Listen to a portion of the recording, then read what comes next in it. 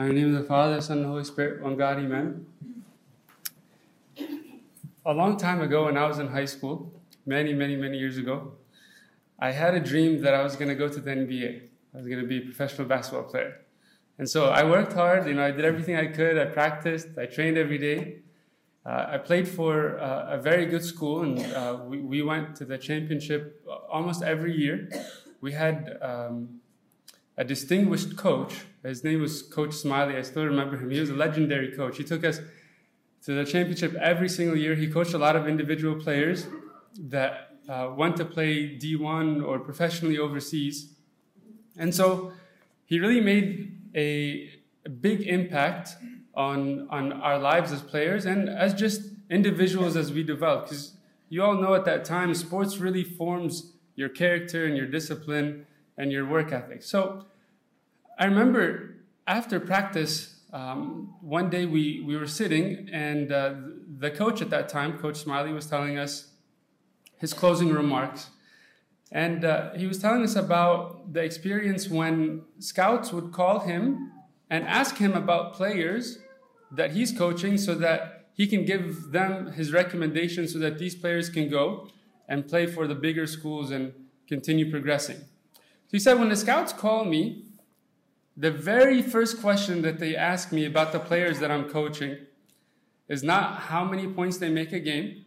It's not how many rebounds they get or how many assists they get. The very first question that they ask me is, how well does this player listen? Out of all the scouts that call him, every single scout that calls him asks him this very first question. How well does this player listen? How coachable is this player? And we know this is an important quality for all different aspects of our life. Being compliant and listening, abiding by the rules, following the system is significant across the board for everything we do. We think of our work. You know that your manager expects you to abide by the system. Your manager expects you to be compliant. Your manager doesn't want you to work for him if you're just going to forget the system and just go rogue and do your own thing. Okay? If you think of a teacher or a professor, he wants to teach the students that have the discipline to follow the instructions of their teachings. You think of even in our family life, in our marriages, being obedient to one another, being compliant, following the direction of each other is critical for every part of our life. In this passage today, we see this concept of obedience and compliance, of truly listening to an instruction, perfected. We see this concept perfected.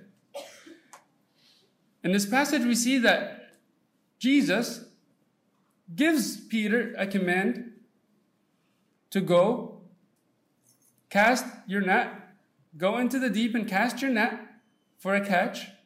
And Peter simply responds, okay. Now, at first, you might not think that's a big deal. But let's dig into this a little bit further and try to bring it to life. So, for starters, Jesus is a carpenter. He's a carpenter. Peter and the disciples are fishermen. Their whole life, they're fishermen. They've known nothing but fishing. They basically live on a boat. They eat, sleep, they breathe on a boat all day long. All they know is fishing. It's like in their veins.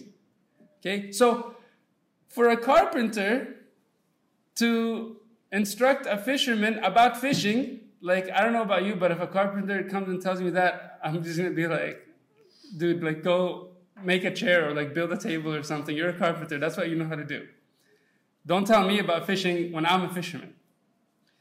Not only that, but they worked all day long. And he comes to the end of the night and he says, Master, we have toiled all night. We've already washed our nets. Khalas, we're counting our losses. Tomorrow we'll try again. Okay, it wasn't that day. The fish just aren't out today. We know how fishing goes. We have days like this every once in a while. It's all good. We're going to try tomorrow. We've already washed our nets. It's not an easy task to clean up. If you've ever been fishing, cleaning up takes a while. It's work. They've already cleaned up. They're done. But he tells them, go into the deep and cast your nets for a catch. Peter responds, Master, we have toiled all night. Nevertheless, at your word, I will let down the net. This word, nevertheless, is the most critical word in this response. He's basically telling him, Master, I don't think this is a good idea. I don't agree with you. We have toiled all night. What you're saying doesn't make sense. But forget about that. Forget about my opinion. This doesn't make sense. Nevertheless, my preference doesn't matter. So he disregards his own preference and says, at your word, I will let down the net. It's not easy. It's not easy for us to do that because we know better. You know, for a fisherman, he knows better than a carpenter. So he says, I know better than to listen to you. It is so difficult for us to disregard our own opinion and say, okay, God, you want me to do this? I'll do it. Doesn't make sense, but I'll do it. When we're young, it's easy to see the difficulty in this. Think about whenever, like, your parents tell you to eat your vegetables, or when you're young and you're tired, you want to go to bed, your mom says, brush your teeth before you sleep. You said, I don't want to brush my teeth. No, you have to brush your teeth because if you don't, you're going to get a cavity. Well, I didn't brush my teeth yesterday and I didn't get a cavity, so I'm just not going to do it. No, you will get a cavity later if you don't. Just trust me. No, I don't know what you're talking about. I just want to go to sleep. So, because we don't understand how cavities work whenever we're 4 or 5 years old, it's difficult for us to listen. And so the excuse for us while we're children is ignorance. We don't know better. But for Peter, he's an adult. So we kind of go through this progression as we grow up. And we come to adulthood. But for some reason, even though ignorance isn't a part of the equation, we still struggle. And the reason is the exact opposite. Instead of ignorance, we're too smart. We know better. I'm an adult. I'm a fisherman. I know how to fish. Don't tell me what to do. Okay? God comes and tells me, love your enemies. He who strikes you on the one cheek, turn the other. Nah, I know better than that. I'm an adult. I know what turning the other cheek gets you. It gets you laughed at, and people step all over you. No thanks. I know better. I'm an adult. And that becomes our struggle as we grow up. Father Matthew the Poor says, never rely on your own wisdom or might or on human strength in any of your works. Otherwise, your mind will become dim and your insight blurred, thus blocking the way for grace to enter you and show you the way. And he references Isaiah 5:21, woe to those who are wise in their own eyes and shrewd in their own sight. Peter totally disregarded his opinion in this case. And what was the result? The result was a catch of fish that he couldn't even pull out of the water. This is tough because our opinion becomes the hurdle. Our knowledge, our preference, our own will becomes the hurdle that we have to pass through in order to submit and obey the commands of God, or to obey the instruction of our fathers of confession. So long as we're holding on to our own ego, our own will, our own opinion, we will never submit to that of God's. It's absolutely impossible. This would never have happened if that word nevertheless never entered into Peter's response. It would never have happened if he didn't say, forget my preference, forget my will. The very first person that comes to mind when I think of this virtue of obedience and surrender, truly submitting to the will of God, is St. John the Short. All of you know this story. I'm going to brush right through it. We know that his elder Abba Pambo tells him, take this dry, withered, lifeless branch, go plant it in the desert 12 kilometers away, and water it twice a day. Now, if you have any sort of common sense, you're going to say, no thanks. I'd rather not waste my time. I have better things to do. But for St. John, he says, it doesn't make sense. Nevertheless, at your word, I will plant the branch. And so he takes this dead branch, plants it in the desert, waters it every day. And we all know this wouldn't have been an easy thing to do. We all know that it's difficult for us to submit to a command like this once or twice. But for St. John, it wasn't once or twice. It wasn't just a day or two. It wasn't a month or two. It wasn't a year or two. For 3 years. 3 years, every day. He's walking in obedience. He's walking in submission. Where was his own will at this time? Where was his own preference? Where was his own ego? Where was his own wisdom? St. John Climacus says, obedience is the burial of the will and the resurrection of humility. You want to know where his will was? Buried. Nowhere to be seen. It was totally buried. If we want to walk this path that the disciples walked, that people like St. John the Short walked, our own will has to be buried. And unless that happens, we will never submit to that path of obedience. And this is all God desires. Trust me, he didn't go searching for the wisest disciples. He didn't go searching for the strongest. He wanted the compliant, the obedient. Foolish fishermen. Men who are willing to bury their will. This is God's desire. Another person that comes to mind is Saint Bishoy. All of you know this story where he washes the feet of Christ. And you know that after your guests come and you wash their feet, at that time, you have this little basin where the water collects after you wash the feet of your guests. And so Saint Bishoy took this water after he had this visit from his Savior.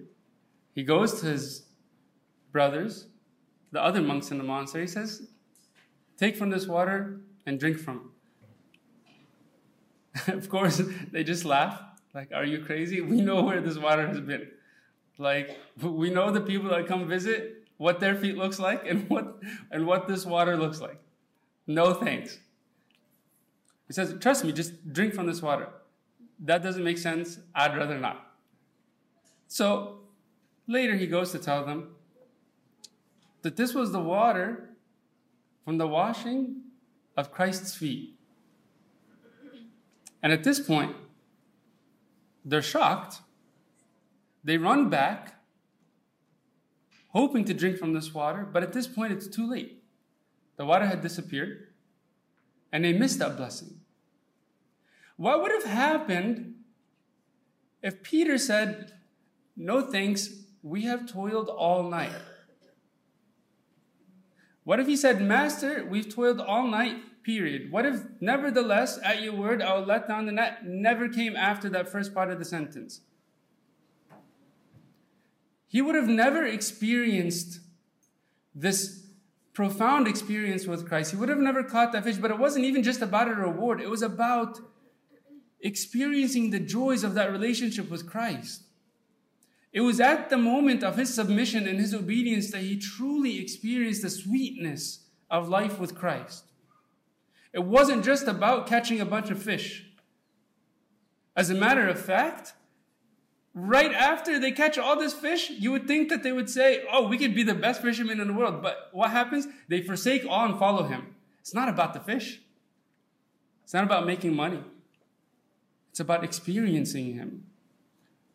So often we're tired of our dry, boring spiritual life. And all that's needed is obedience and surrender. That's what will lead to that sweetness. That's what will lead to the intimacy of experiencing that personal relationship with Christ. Saint Bishoy's his disciples, all the brethren there, didn't believe that drinking this water would be for their advantage. They didn't think it would be for their benefit. So they said, we don't believe this will benefit us at all. We'd rather not drink from it. But had they truly believed in the love and care of their Father, that He would only instruct them to do that which is for their benefit, they would have said, sure. You want nothing but the best for me. I trust you. I'll do whatever you tell me. And so, because they lacked that faith, they were incapable of obeying and submitting to His instructions. Father Matthew the Poet says, know for certain that submission to God and total surrender to His will and divine plan are a free gift of grace. It thus demands, besides prayer and supplication, a trusting faith to receive this gift. It demands, besides prayer and supplication, a trusting faith to receive this gift. If we want to receive, I have to set aside my own will and say, I trust you. I have faith in whatever you're telling me to do. I have this problem, I'm praying. You're telling me to just keep praying. I'm going to keep praying even though it doesn't make sense. This person keeps frustrating me. They're taking advantage of me. But your command is to forgive 7 times 70. I'll forgive. Even though it makes no sense. Every time I forgive this person, they go talk behind my back. They're gossiping. They're doing this and that. But I trust that obeying your commandments, submitting to your will to forgive and to follow in your footsteps is for my own benefit. It's for my own growth. I want you to think of the father of faith, Abraham, when he was taking his son to the mountain to slay him. This is his only son. He's already gotten rid of Ishmael. He's got nobody left. The only son he's got left. And God tells him, go slay your only son. Now, not only does he say okay, but he gets up early in the morning. It's not just a matter of faith, but it's faith with a sense of urgency. It's faith with alacrity. It's faith that does not procrastinate. He says, yeah, I got to do this. It's going to be for my benefits, for my advantage. Because He's asked me to do it. No matter how outlandish it sounds, it comes from the Word of God. It comes from the mouth of the one who died for me. So whatever proceeds out of His mouth is for my benefit. Even the hardest commandments. Even the commandments that make the least amount of sense is for my benefit. What part of this commandment made any sense for Abraham? It was by his seed that he was promised he would have a multitude of nations. I'm telling you, if Abraham was trying to wrap his mind around this commandment, he would have never done it. He said, okay, hang on, let me make sense of this first, and then I can do it. Give me a minute, let me just sit alone and think about it. Once it makes sense, I'm all yours. I'll do whatever you want. Let me just make sense of it first. What would have happened?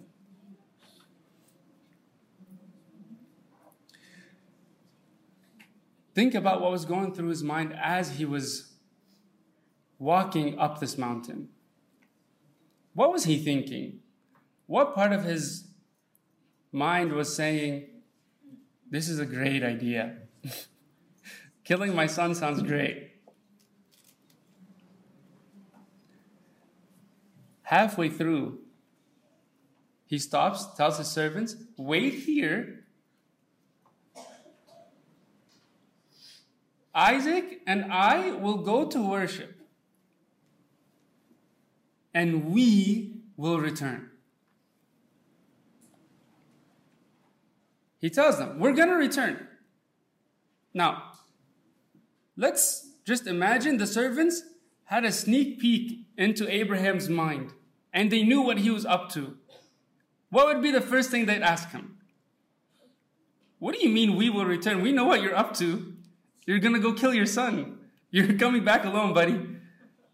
So, of course, that didn't make sense for him to say, we will return.